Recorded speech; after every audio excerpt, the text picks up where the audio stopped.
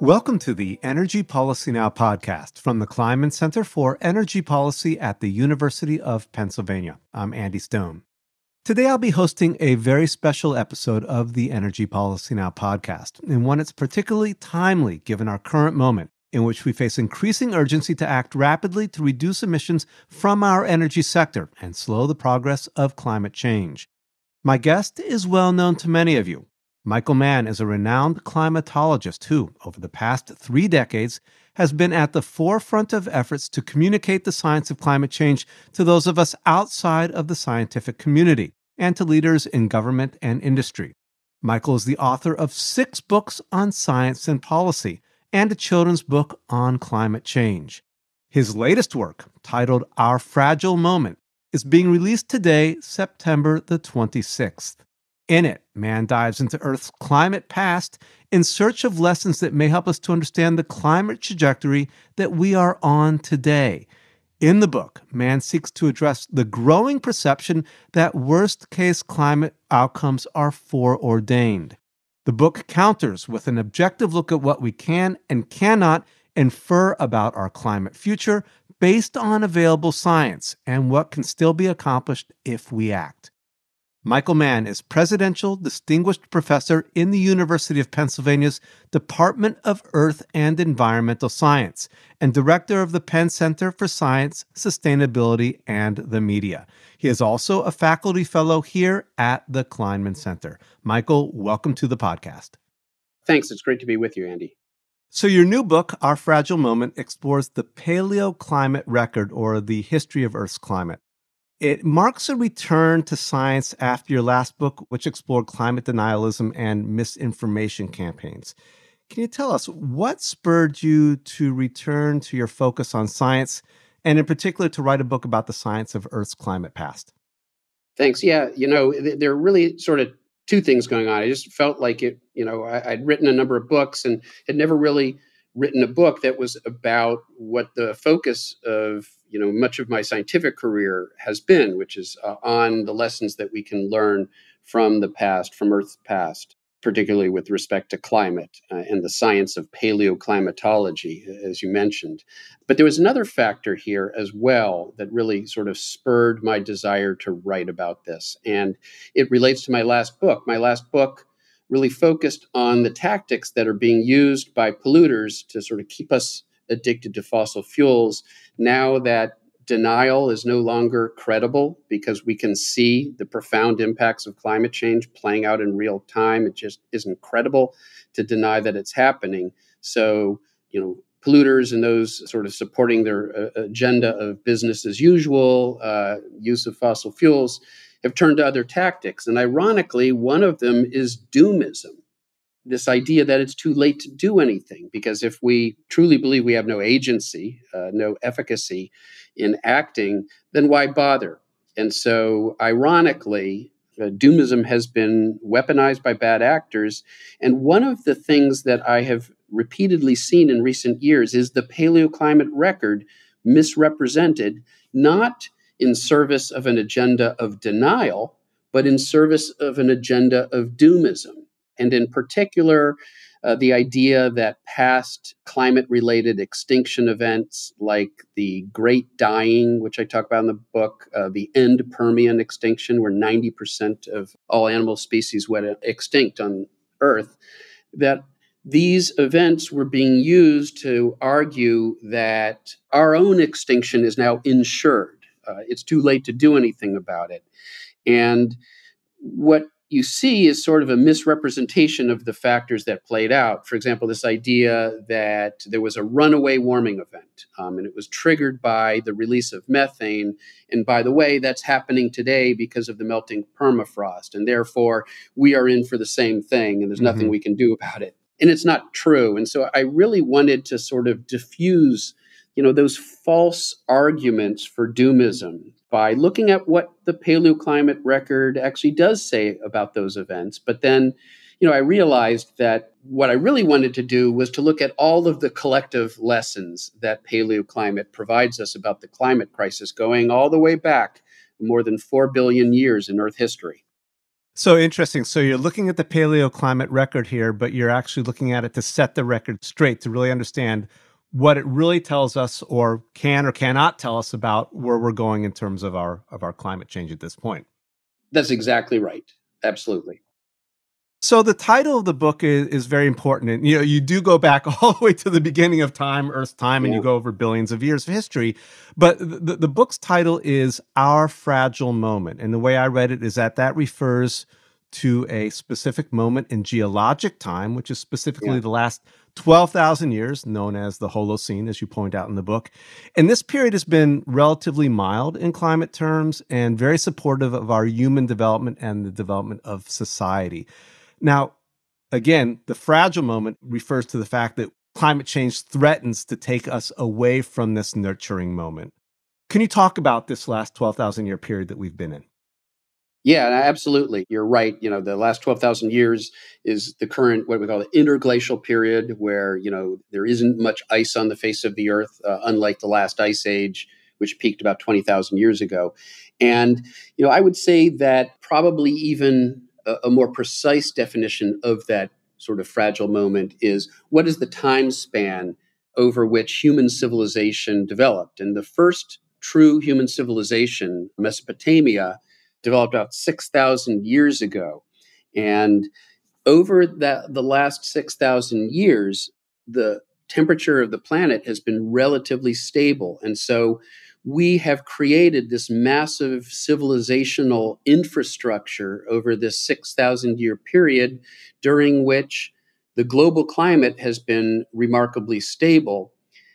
That's the fragile moment because we are, of course, now warming the planet dramatically and we're leaving that envelope of stability and we're doing it quite rapidly. And, if we continue on that course, then unfortunately, we will, in essence, lose that fragile moment. We will lose the resilience that it's provided and we will suffer the fragility by, basically exposing ourselves to a climate that is inhospitable to the infrastructure that we have developed to serve a planetary population of now more than 8 billion people. Well, one of the scary prospects here is that we would not come back to this, right? Once we leave it, we don't come back. Maybe Earth comes back in millions of years, but not in our time. I wonder if you could give us a bit of a level set here. What would our climate look like today, or what would the climate trajectory look like today without anthropogenic climate emissions?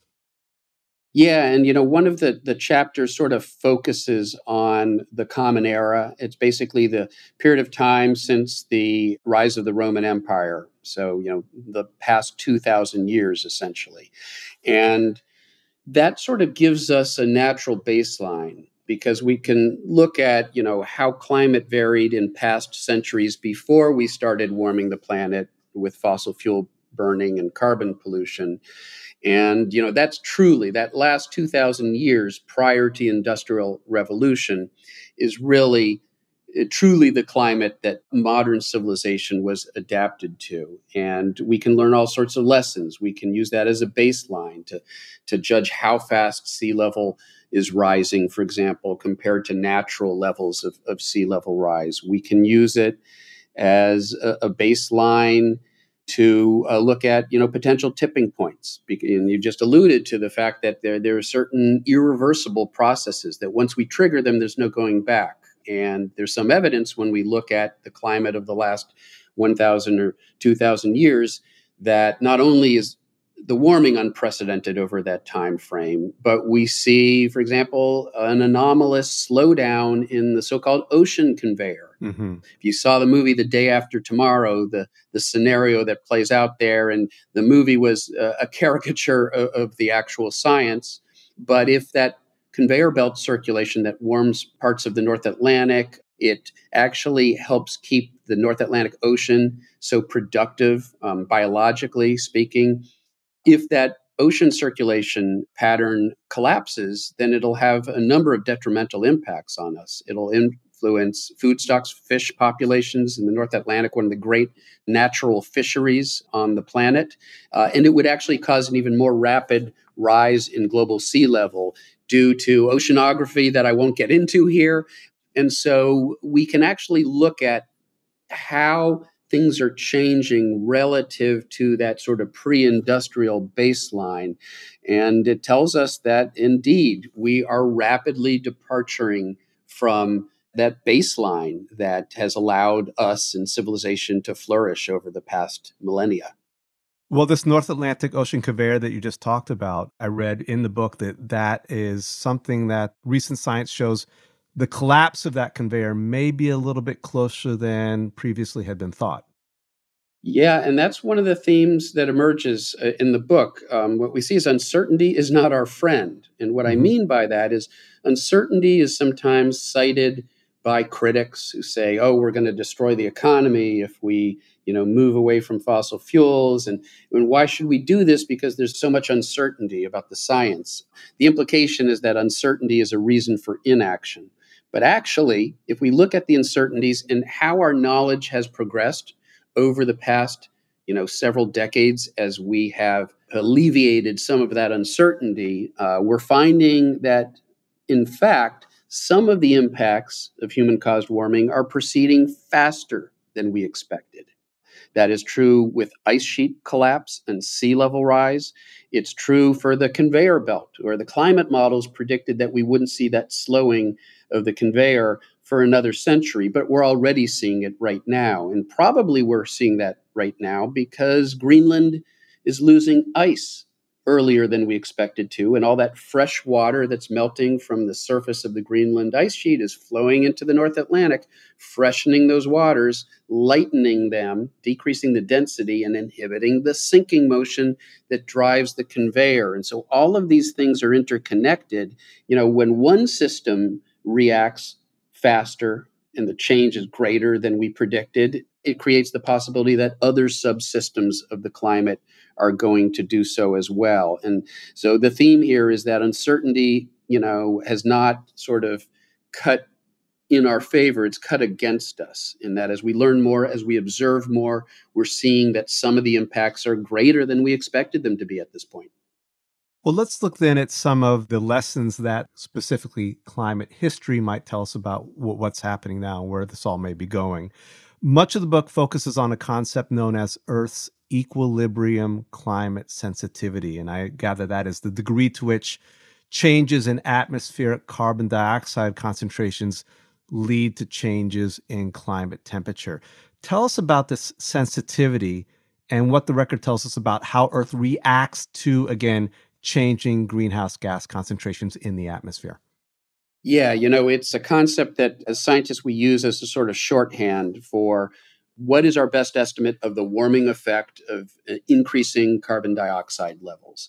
And to be very specific and technical, the equilibrium climate sensitivity asks this question: if you double the concentration of carbon dioxide in the atmosphere, how much warming do you get when the system finally equilibrates to that new CO2 level? So, for example, pre industrial levels of CO2 back in the 1600s or 1700s were about 280 parts per million CO2 in the atmosphere. So, a doubling would be about 560 parts per million. We're at about 420 right now. So, we're on our way to doubling. And if we fail, for example, to substantially reduce carbon emissions, then later this century we will reach that doubling.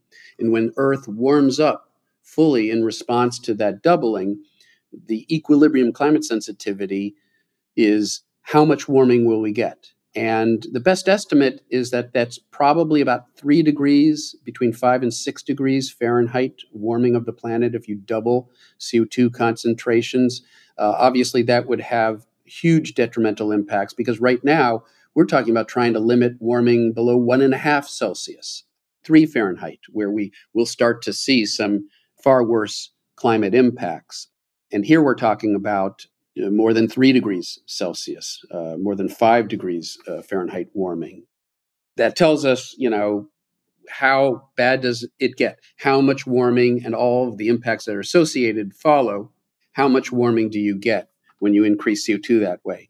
And we can look to the past because we've got a short instrumental record. It only goes back about 150 years. There are all sorts of competing factors. There's increasing greenhouse gases, but there's sulfur pollution from smokestacks that has cooled some regions. There are natural factors like volcanic eruptions and small but measurable changes in the brightness of the sun. And all of those things are competing with each other over this short period of time. So, from the modern record alone, it's really hard to pin down that quantity, to really estimate what is the warming effect of a doubling of carbon dioxide concentrations. So we turn to other past episodes. The last glacial maximum 20,000 years ago, the early Cretaceous period, when CO2 levels were very high and dinosaurs roamed the planet, made it all the way up into the polar regions. So we can use some of these past events, and the data is fuzzier. We have to turn to paleoclimate data that have their own uncertainties, but we can use these other past natural climate changes as independent data points to try to pin down that quantity of equilibrium climate sensitivity. And collectively, they tell us that we probably have it about right, that the warming effect is probably about 3 degrees Celsius, or 5 to 6 degrees Fahrenheit warming of the planet if you double CO2 levels. That means we don't want to double CO2 levels. We want to avoid that scenario if we possibly can. And that's going to take quite a bit of action. We're on a trajectory right now where, in the absence of any meaningful progress, we could well warm the planet that much over the next century. You say, and this was in the book, that some of the more fundamental scientific uncertainties, and this is a quote from the book, are unlikely to be definitively resolved on the time frame that we might like, namely the next few years during which we have to make critical decisions about climate policy. And as you said, we must fall back once again on the evergreen principle that uncertainty is not our friend. This is a reason for more, not less urgent action. And I want to call this out. This seems to be a critical point that you're making in the book. And it's 180 degrees counter to what we've been told over the last 30 or 40 years. Right. We don't know what's happening with climate change, so don't worry about it. Take it easy. Right. Don't risk the economy as it went by doing too much. You're saying just the opposite. Uncertainty is, in fact, a cause for action. Yeah.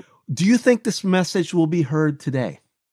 Well, I've certainly been trying to convey it, and other sort of climate scientists and climate communicators I know have been sort of really emphasizing this point in recent years in the climate discourse. But there is a concerted effort by some bad actors to misrepresent what uncertainty means. And so it's not entirely in good faith. Some of the people making that argument, I think they know better. I think they know that there's some real uncertainties that could come back to bite us. Even ExxonMobil, back in the early 1980s, their own scientists used the term catastrophic in an internal report to describe the potential consequences of ongoing fossil fuel burning and the warming that would result. That's not Al Gore. It's not the UN Intergovernmental Panel on Climate Change. That was ExxonMobil.